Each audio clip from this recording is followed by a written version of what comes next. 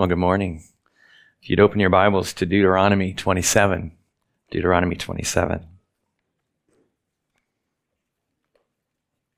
I'll read Deuteronomy 27, verse 1. Moses, the great prophet, the great emancipator of Israel, writes this by inspiration of the Holy Spirit.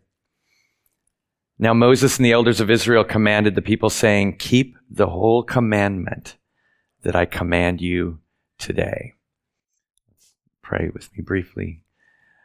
Father, we ask now that you would open your word up to us and open us up to your word, that we might behold the light of the gospel of the glory of Christ. Please bless us to that end in Jesus' name. Amen. I will say the first thing, obviously, now I feel way better than my voice sounds. So don't be, I don't know, maybe it makes you nervous or you feel bad for me or something. I feel great. I just haven't gotten my voice back totally yet. We will make this work though with, as long as Caleb is back there doing his job, this will work really well. So let's go. So like most of you probably, I have signed quite a few contracts in my life. I was thinking about it. I've only signed 2 job contracts. I'm one of those, I think, very strange people compared to a lot around me. I've only had 2 jobs for the most part. I mean, I had odd jobs in high school and college, but I've only signed, I worked 10 years and 20 years for various places. And then I guess I did sign a contract here as well. So 3. I've signed 3 contracts. I've signed a whole bunch of financial contracts, though. I've signed a lot of consumer contracts. I've signed 1 marriage license in my life, and then a few church membership contracts. And signing my mortgage contract this last year, I heard the term wet signature for the first time. I didn't even know that was a thing, but apparently it is. They said, "We need a wet signature from you." And I'm like, that just means with ink. Because of digital, I suppose. That's the age we're in. Most contracts require 1 signature, very little hoopla. No ceremony for the most part. Mortgages require exactly about, I think I counted them up, 7 million of these wet signatures.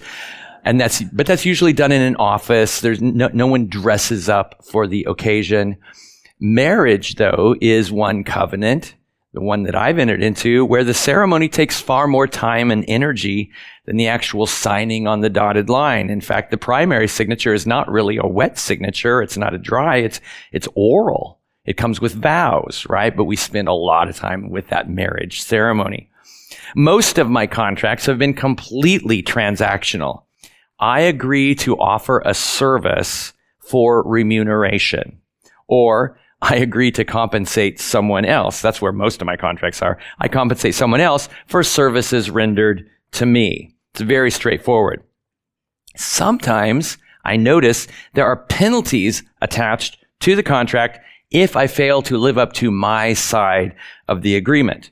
I suppose if I bothered to ever read the fine print, all of them would have penalties. I just don't really read them. Most of the times, I mean, who has time for that? Seriously.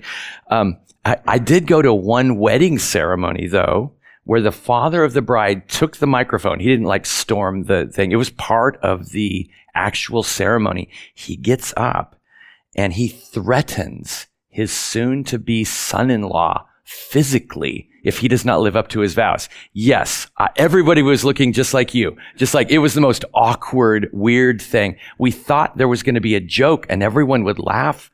But he wasn't joking, and he walked off the stage.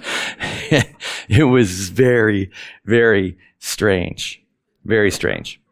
He didn't give details as to what this physical violence would be. He left that up to our imagination. This morning, we are going to read Israel's covenant ratification ceremony, where the penalties for failure, they are not in the fine print. In fact, the recitation of the penalties makes up the bulk of the ceremony, and the details are frightening and gory with nothing left to the imagination. And so if you're here this morning and maybe you're not a follower of Christ, or you're listening, Let's just get it right out there. This is going to be a strange passage. But we are working our way through Deuteronomy, and all scripture is inspired by God. That is our conviction and is useful for teaching, rebuking, correcting, and training in righteousness. This is God's word for us and for you. It does tell us something about the holy nature of God, the God who created you. And so I would like for you to consider this very sober question. Am I ready to stand before a holy, all-powerful God who is completely just in his judgments?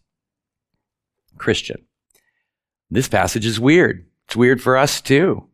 It's an ancient Near East covenant.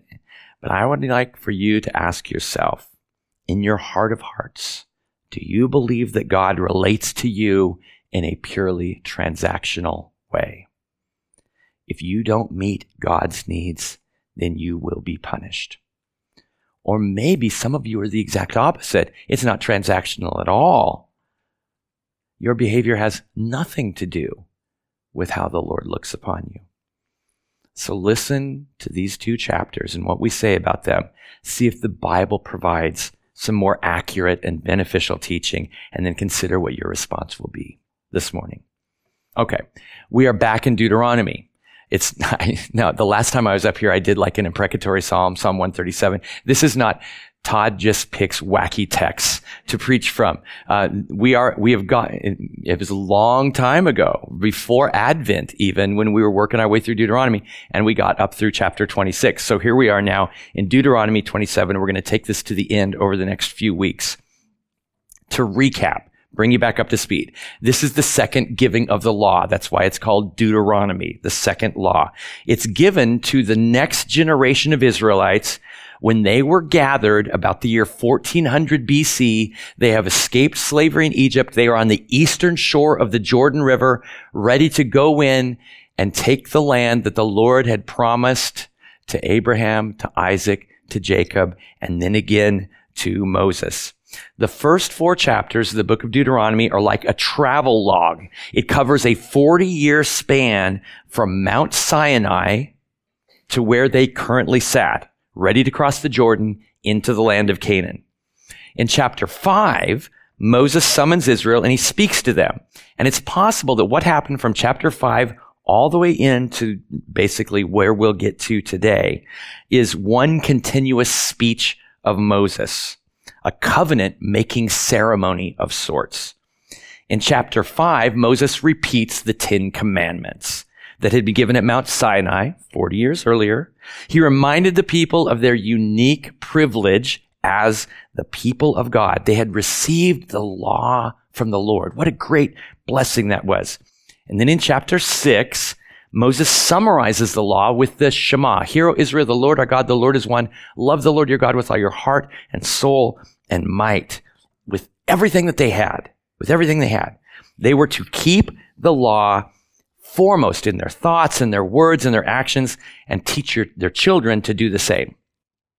And then after reminding the Israelites of their blessed status as the chosen people of God, a people uniquely loved by God, Moses emphasized to them that the Lord didn't love them because they were great sheikhs. He was not attaching his cart to their awesome horse. In fact, you get the impression it's the exact opposite. God picked really a pathetic people to make his name great. He picks a hard-hearted people. And it was the only reason that God loves them is because he loves them. And he made a promise. He made a promise to them. They had not earned their status as God's chosen people. It was granted to them by a promise. Promises made to Abraham in about 400 years earlier or so. Shortly, to demonstrate just how pathetic they were, shortly after receiving the law, the 10 Commandments, 40 years earlier, they had the golden calf incident where the Israelites broke almost every one, if not all, of the 10 Commandments, just in one fell swoop. The ink wasn't dry, but whatever the chiseling, it hadn't even cooled off yet as Moses is coming down the mountain, and they have already violated all of them, it feels like. It provoked the Lord to great anger. Despite that, the Lord would love his people. He would be faithful to them despite their faithlessness. And Moses then implored the people. So now we're back 40 years earlier. He implores them, okay, we had that golden calf incident. Don't do that again. Love the Lord your God. Respond with obedience to the love of God. Okay, obedience is a response to God's love. He tells the Israelites, it is not how you earn God's love. It's a response to it. And then he spends the next 16 chapters elaborating on that law, basically providing case law, specific instructions on how Israel was to behave as the chosen people of God. And that brings us to chapters 27 and chapters 28. Moses, he's finished his elaboration on the law, and he turns to a different aspect of the covenant, and it can be summarized in 3 C words, although they sound differently, so it doesn't alliterate, but you just give me a little credit. Ceremony, choreography, and curses. Ceremony, choreography, and curses, and that's how it breaks down. So let's read the first 8 verses of chapter 27. This is about the ceremony. So Moses, the elders of Israel, commanded the people, saying, keep the whole commandment that I command you today, and on the day that you cross over the Jordan to the land that the Lord your God is giving you, you shall set up large stones and plaster them with plaster. And you shall write on them all the words of this law when you cross over to enter the land that the Lord your God is giving you, a land flowing with milk and honey, as the Lord, the God of your fathers, has promised you. And when you have crossed over the Jordan, you shall set up these stones, concerning which I command you today, on Mount Ebal, and you shall plaster them with plaster. And there you shall build an altar to the Lord your God, an altar of stones. You shall wield no iron tool on them. You shall build an altar to the Lord your God of uncut stones, and you shall offer burnt offerings on it to the Lord your God. You shall sacrifice peace offerings and shall eat there, and you shall rejoice before the Lord your God. And you shall write on the stones all the words of this law very plainly. Okay, what did this mean to them? This is all really a key to Israel remembering, and it's how they're going to ratify the covenant. Find some large stones, write the law on them. And so I can imagine the kids are out trying to find the biggest stone they can, and then they hear the next part, carry it up the hill. They're thinking, whoa, not quite so big, but it had to be big enough that they could get the law on it. Moses is prepping the people for when they enter the promised land. He gives them a ceremony for ratifying or renewing the covenant. Moses reminded them that they were about to enter a land flowing with milk and honey.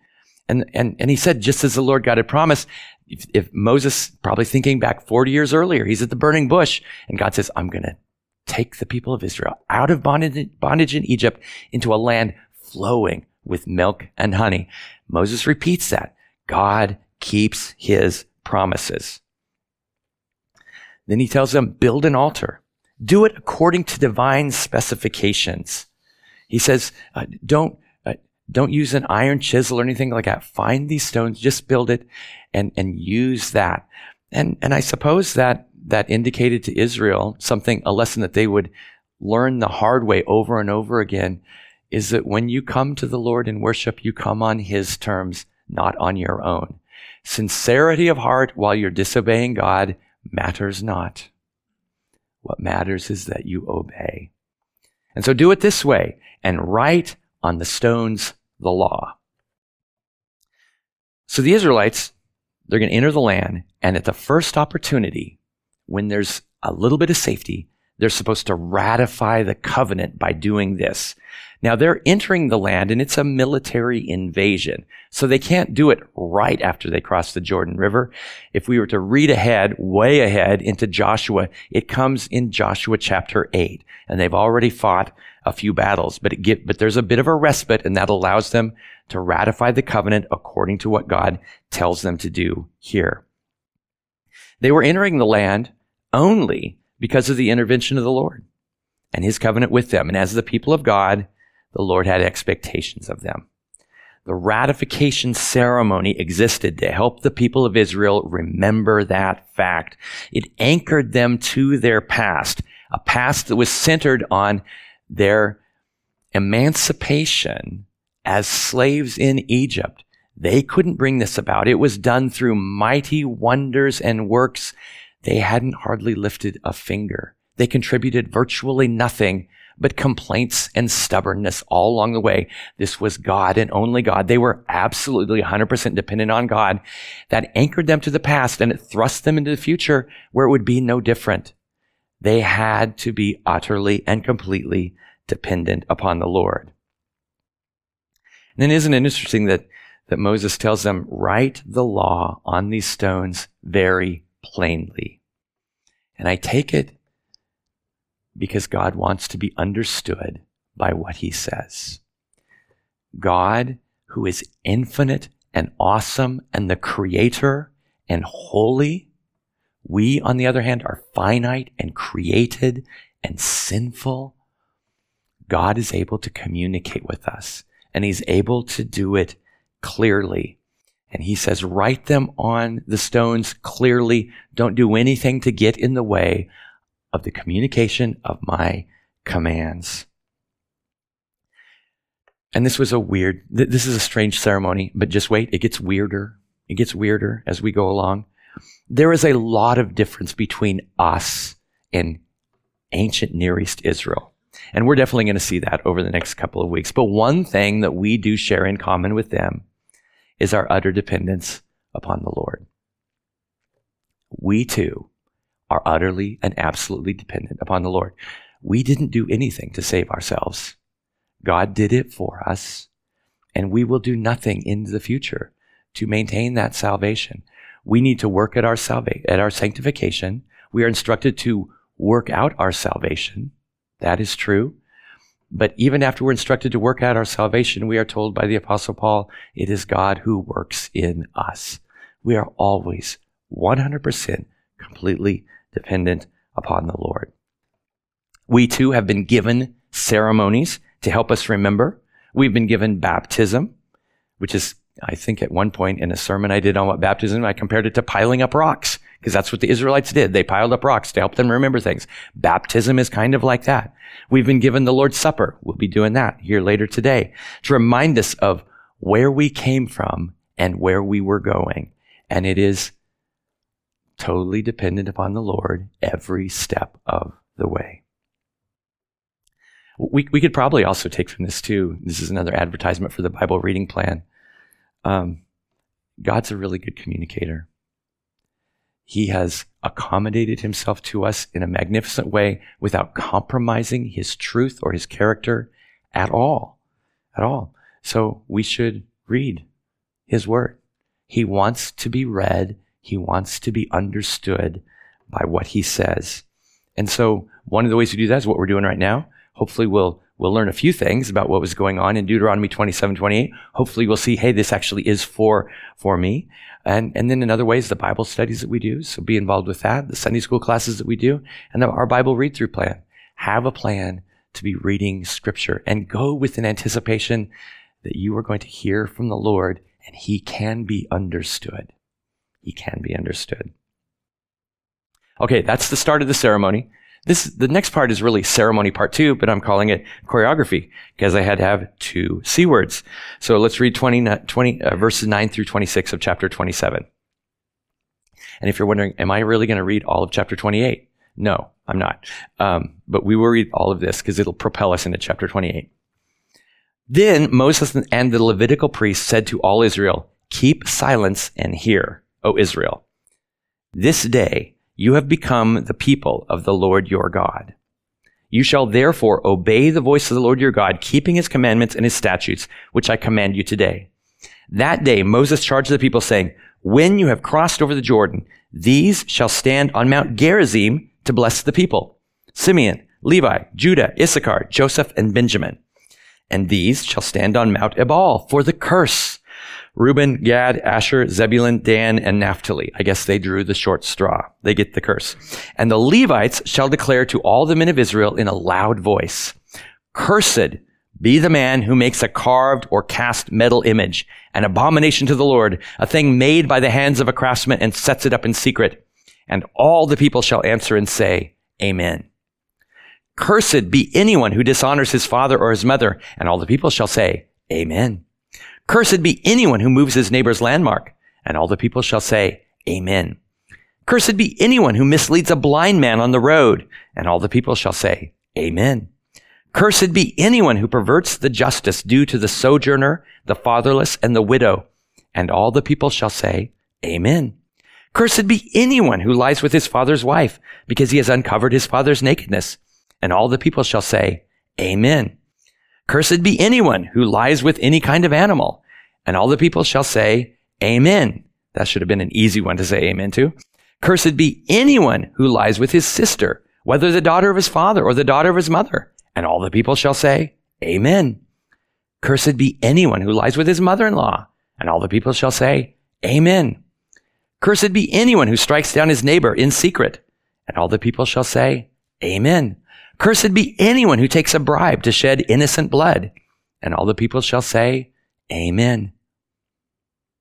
Cursed be anyone who does not confirm the words of this law by doing them. And all the people shall say, Amen. That's a pretty strange ceremony, isn't it? The location. They're supposed to go up to Mount Ebal and Mount Gerizim. And there's a valley in between the two hills where Shechem was. And now there's another place, Nablus, I think is the name of the city there now. That was the site of Abraham's first altar when he entered Canaan. It was also the site of Jacob's well, Joseph's tomb. That's still yet to come. They're going to bury him there. Prominent in the region were what the Bible calls two mountains, Gerizim and Ebal. And I say this all the time to Pacific Northwest people, but we're living in like a really good picture of the new heavens and the new earth right now. The Holy Land doesn't look anything like this place. So when you think mountain, don't think Mount Hood, think a hill. A hill. You can go online, do a Google search of an image of what Mount Ebal and Mount Gerizim look like. They rose to a level of roughly 3,000 feet above sea level, but it's not even as impressive looking as Powell Butte, to be honest. But they're hills, and you're going uphill on them for sure. They do have the appearance more of hills than of mountains. But there's these two hills, Ebal and Gerizim, and they're sitting there. And apparently the Israelites were supposed to gather on either mountain according to their tribe. But the Levites stayed in the middle, in between these two hills. And then they perform this ceremony where the Levites are talking and all the people on the hill are listening and they're saying, Amen. And if you wanted to read ahead into Joshua 8, as I said before, the Levitical priests and the Ark of the Covenant, they remain in the valley between the two hills while I take it the people are up on the hillside, participating in this way, hillsides. What is prescribed is a sort of antiphonal call and response where the Levites prescribe 12 curses for certain behaviors. Why 12? We're not told, but I suspect one curse for each of the tribes, I suppose. There's 12 tribes of Israel. 12 is a number of fullness. So I guess that would be why it is. Each time the 12 tribes, though, said amen in response to a curse, they were agreeing to the details of the covenant. They're basically saying, I do to this. They were signing their names on the dotted line. They were to agree to all sorts of conditions of this covenant, the good and the bad. And as we'll see, there was plenty of good. But in that ceremony, it really highlights the negative. Here, 12 curses are mentioned. Now, what the curses would be actually awaits all of chapter 28. They're just saying, cursed be, cursed be, cursed be. Well, what happens when I'm cursed? Well, nothing is left to the imagination. That's coming in the next chapter, which we'll look at. But this section describes 12 behaviors that are worthy of cursing. And it's interesting to see what was chosen. Now, if you're like me, you're thinking, why not just do the 10 Commandments, right? Cursed be anyone who does not worship the Lord alone. Cursed be anyone who who builds an idol. Cursed be anyone who takes the Lord's name in vain. Cursed be anyone who doesn't honor the Sabbath, and so on, for all 10 of them, right? You would almost expect that.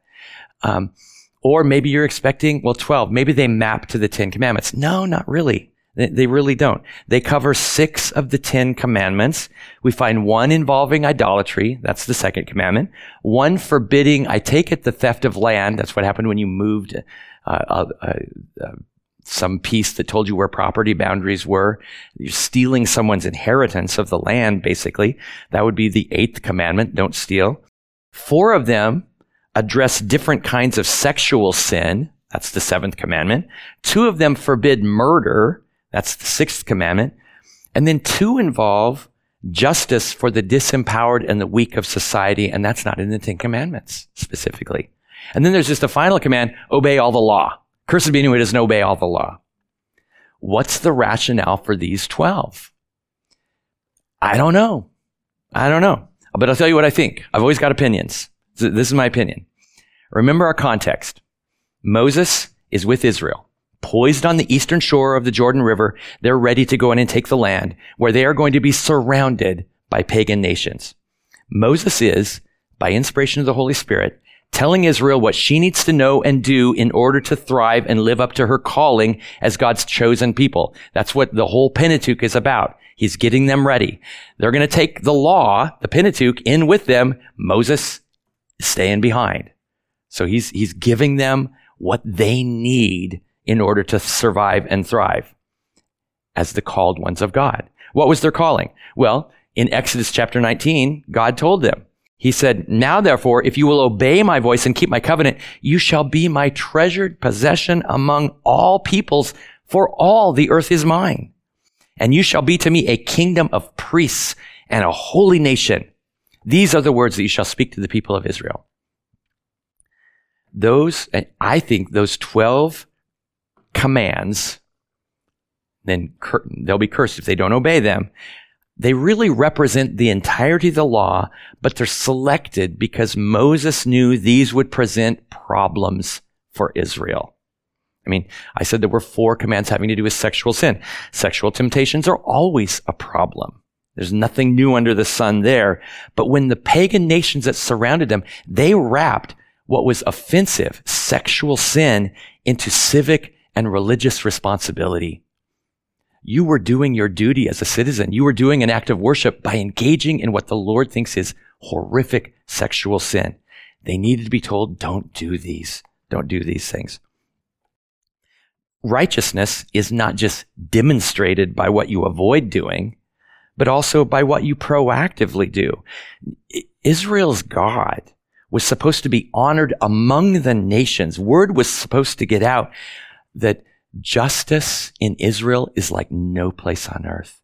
There, they care for the disempowered and the disenfranchised of society. The widow, the orphan, the sojourner. And so twice in these curses, cursed be anyone who distorts this kind of justice. Because Israel was supposed to be a light to the nations.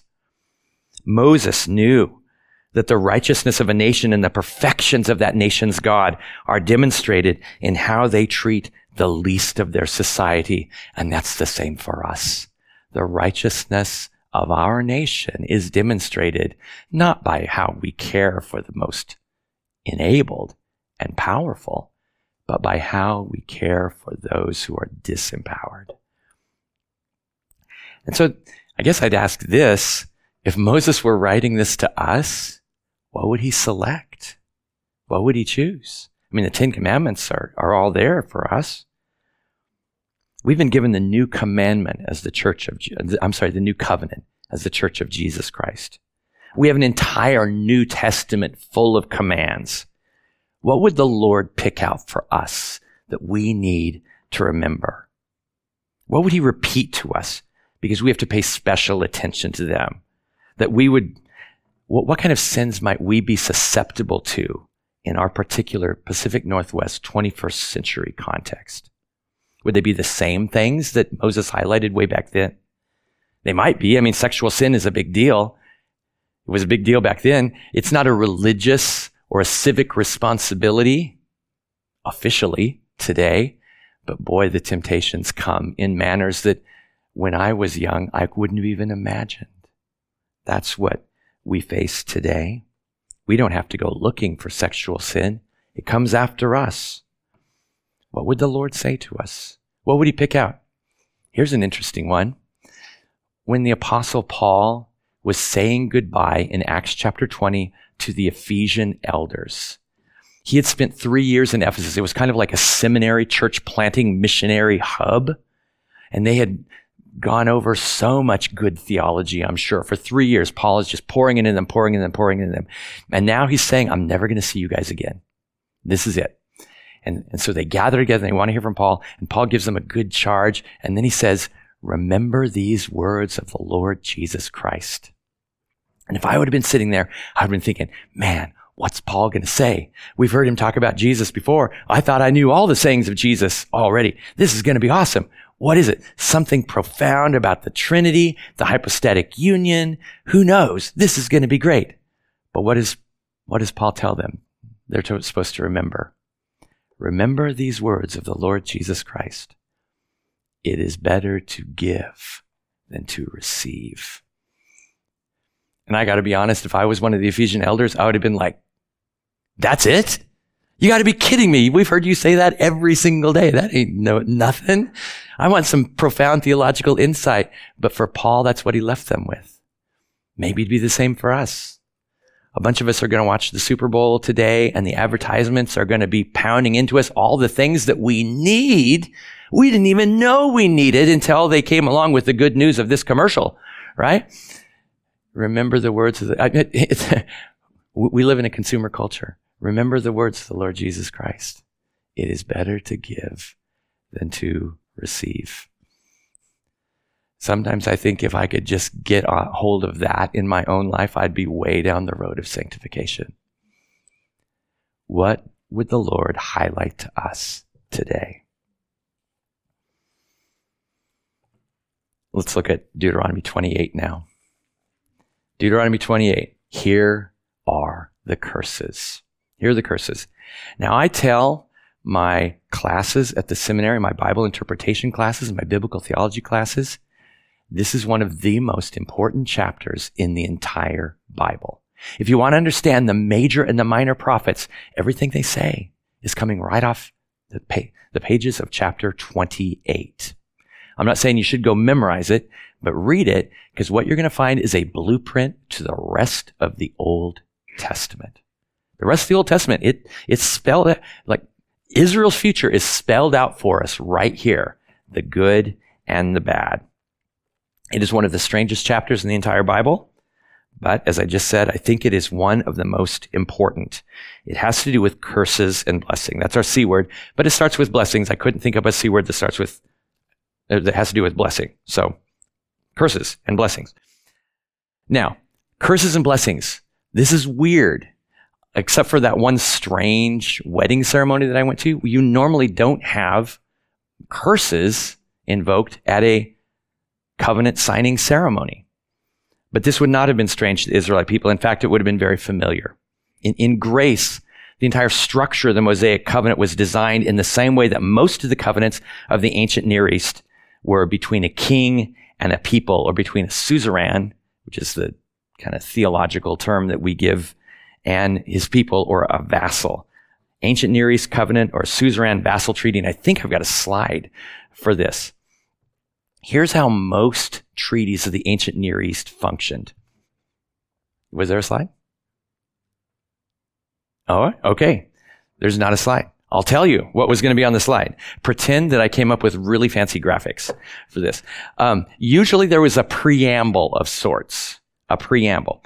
And it would basically just introduce usually the king, but in this case, God. And we find this in Deuteronomy chapter 5, verse 6, where it says, I am the Lord God. Well, there, I do have one.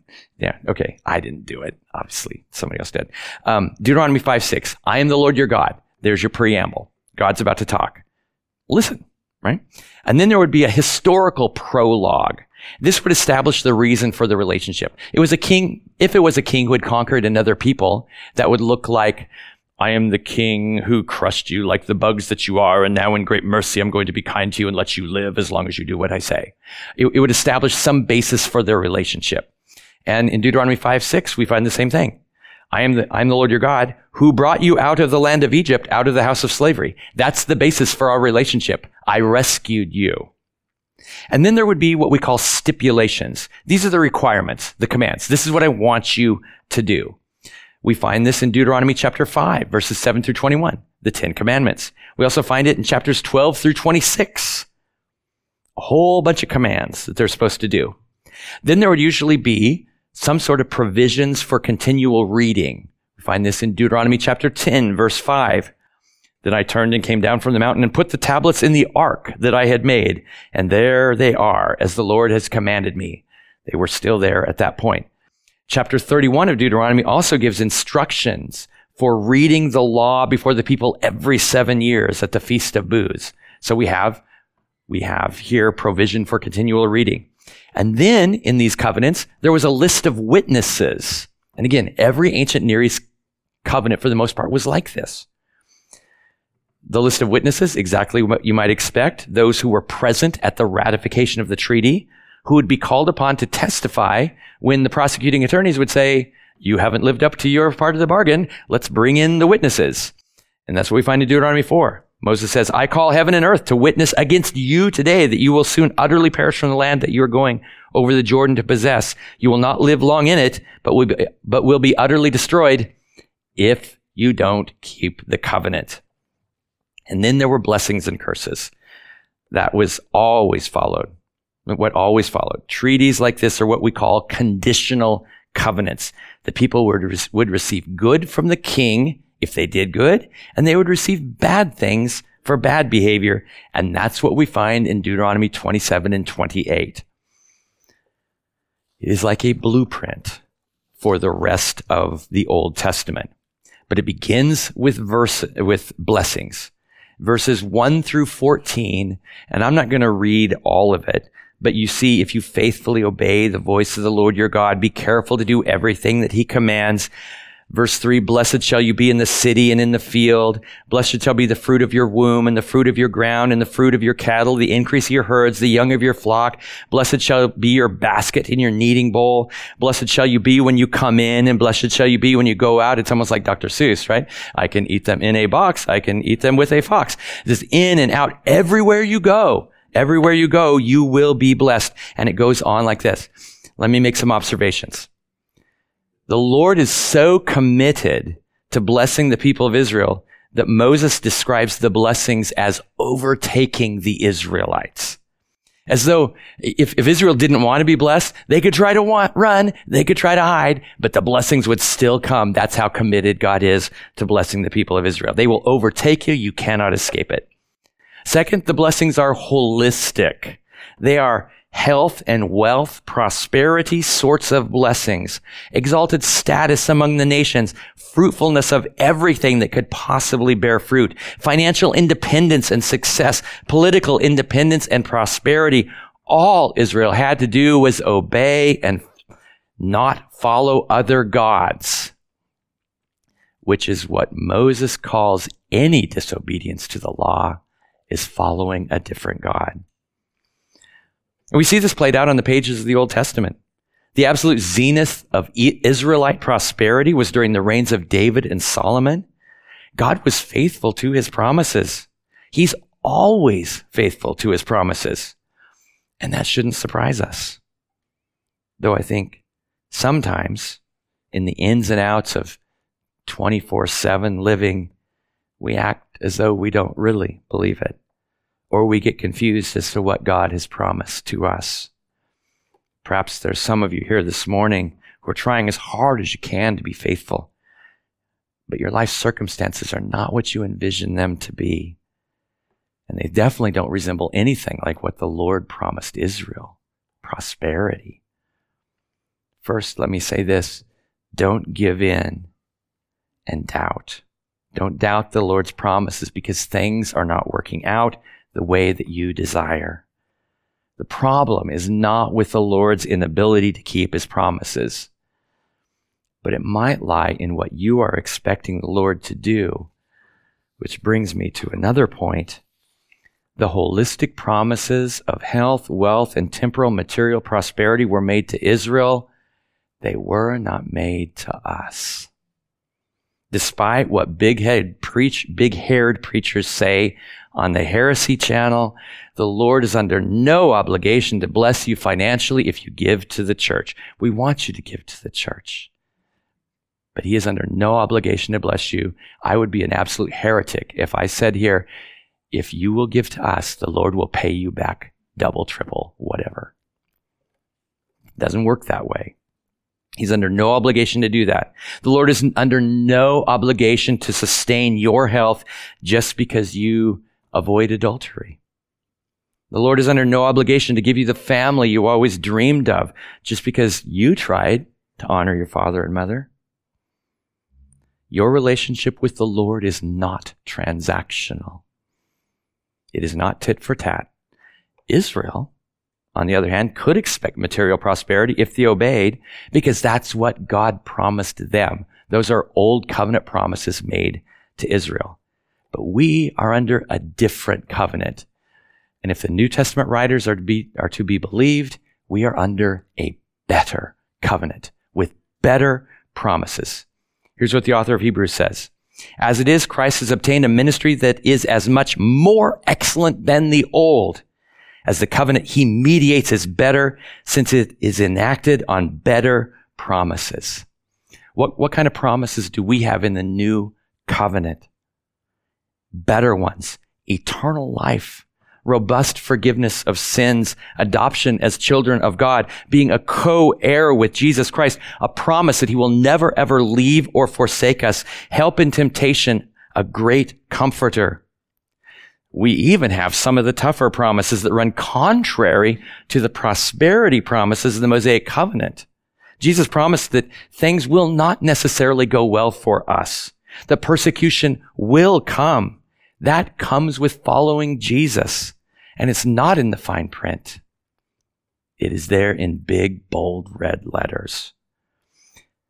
The new covenant, our covenant, also tells us that things of the old covenant, including those great blessings of prosperity, those are just shadows compared to the heavenly reality. People who preach a prosperity gospel now, you will prosper now. I think they're guilty of actually underselling, not overselling. The Lord does promise holistic blessing that will dwarf the blessings of the old covenant, but only in the new heavens and the new earth, the consummated kingdom. And Jesus said, you do not enter the kingdom apart from tribulation. That's what he told us to be ready for. Now, not all the blessings of the new covenant are in the new heavens and the new earth in the age to come, but some of them are.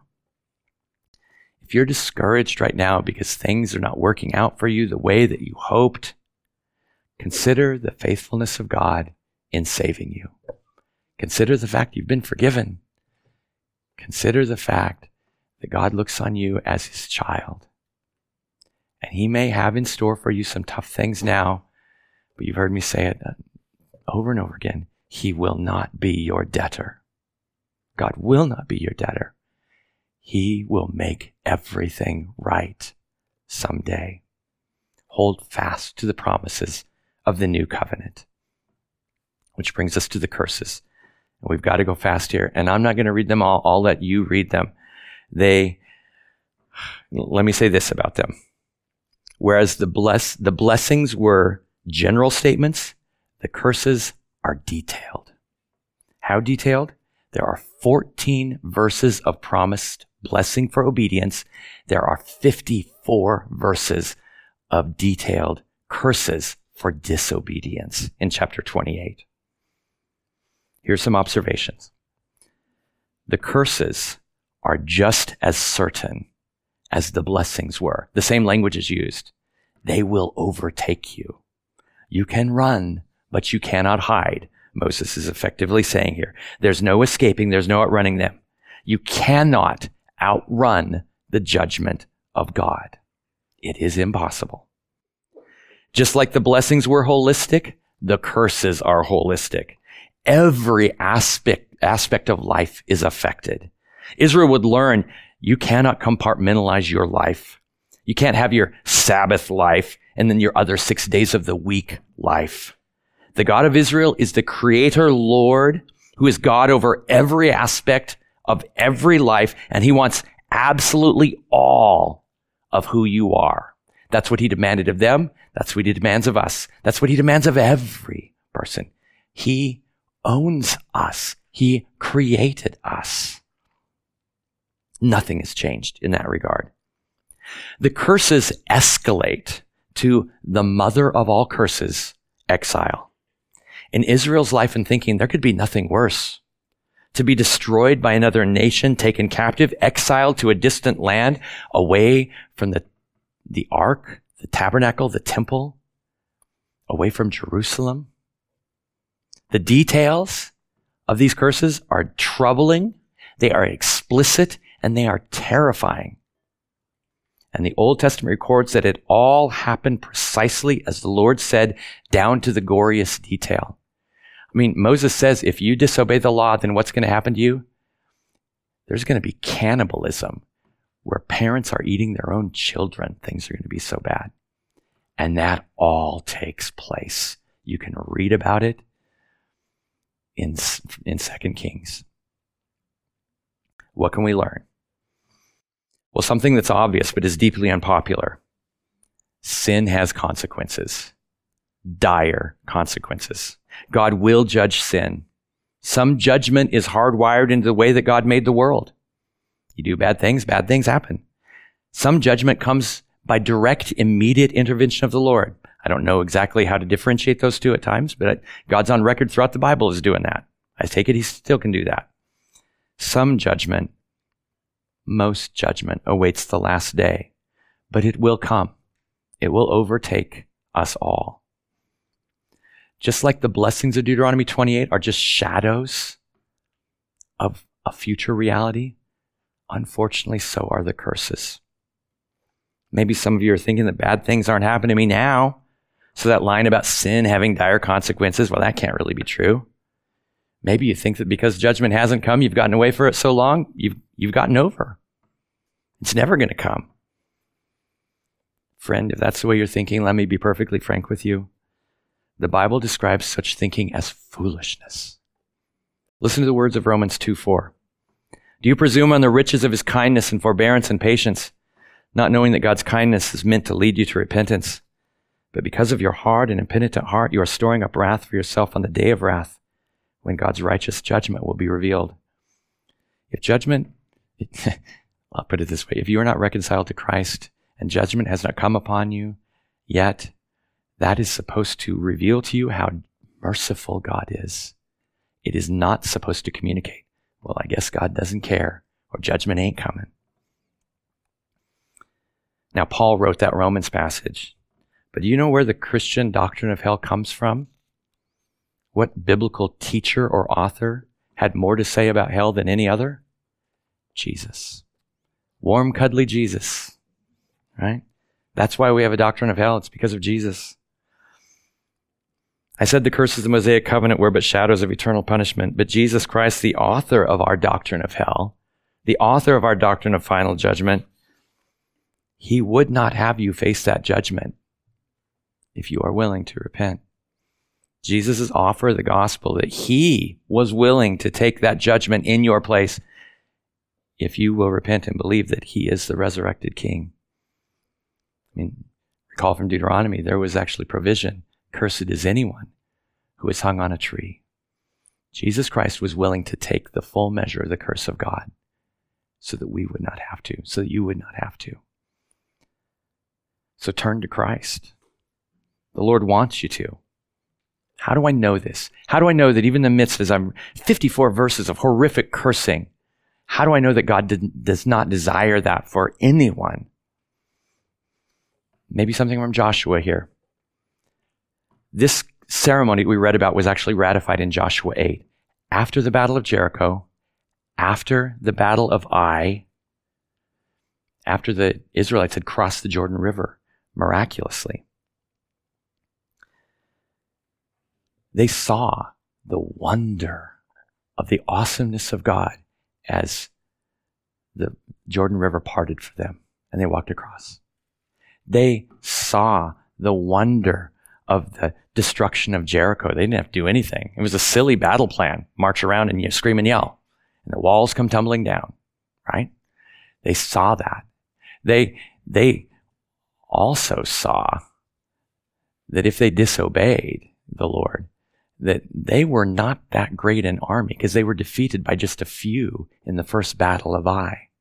And then when they repented and there was judgment, they went and routed Ai because the Lord was fighting for them, not against them. Only after all of that is the ratification of the covenant that we read about. The instructions for in Deuteronomy was done in Joshua 8.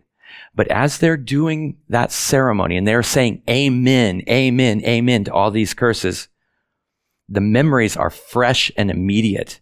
They are not passed down generationally. They were livid in their minds. They knew through their own personal experience what it was like to be blessed by the Lord and what it was like to be cursed. They were not dealing in hypotheticals or abstractions. The casualties from Ai were still painful. They still hurt. The plunder of their dominant victory, the blessing, was stacked behind them in the camp. They walked into the ratification of the covenant with eyes wide open, knowing what they were committed to. But isn't it cool that God gave them a taste of blessing and a taste of misery so they could go in knowing what they were signing up for? Jesus asks us to follow him with open eyes. And Jesus is the giver of better promises. And it might not seem like that at the time. I mean, fruitfulness and prosperity with Moses compared to take up your cross and follow me, that's kind of a bummer. But that's what we do when we follow Jesus. Here's where we need the encouragement of others. Every member of this church, every single one of you can give testimony to the kindness and faithfulness of Christ. Every single one of you. Jesus has never done you any wrong. He has saved you miraculously. So turn to Christ. And if you're already a Christ follower, as most here are, cling to those better promises. The story of Israel is really the story of Christ. Jesus saw himself as the fulfillment of it all. We have worked our way through Deuteronomy 28 now, a very strange chapter full of blessings and a lot of curses. The rest of the Old Testament tells the story of how Israel failed to keep the laws and the commands of God. And for us, we have to remember that God's moral compass, it hasn't changed, nor has our flesh, nor has our finitude, nor has our ability or inability to keep the commands of God. And so we might ask as we get through this, knowing what the rest of the Old Testament holds, what hope is there for the people of God?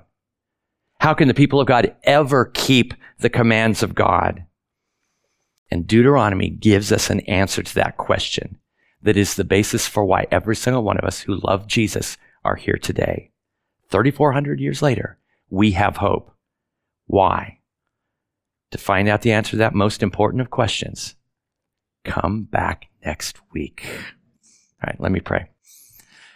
Father in heaven, this was such a strange chapter, and we are so used to living on this side of the cross that sometimes we forget how horrible judgment is because we've forgotten it. And Lord, that is a grace in and of itself that we need not fear judgment. But Lord, we should not confuse the lack of judgment that is coming to us with indifference to the choices that people make. Those who have been reconciled to you already and the choices and those who have not. Father in heaven, grant us, we pray, eyes to see and hearts to believe and cling to these better promises that come with Jesus. It's our prayer in Christ's name. Amen.